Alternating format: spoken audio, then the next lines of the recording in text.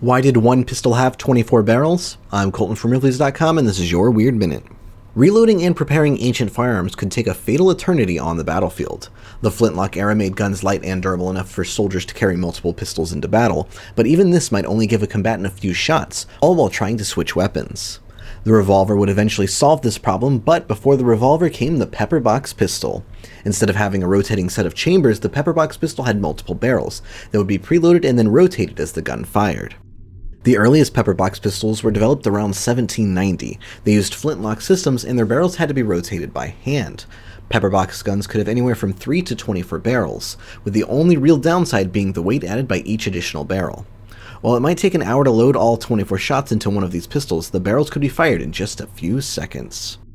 To see a pepperbox pistol from the Ripley collection, head to Ripley's.com. For more strange stories, check out our full-length podcast, The Ripley's Believe It or Not Cast. This week we interview an official exorcist from the Catholic Church.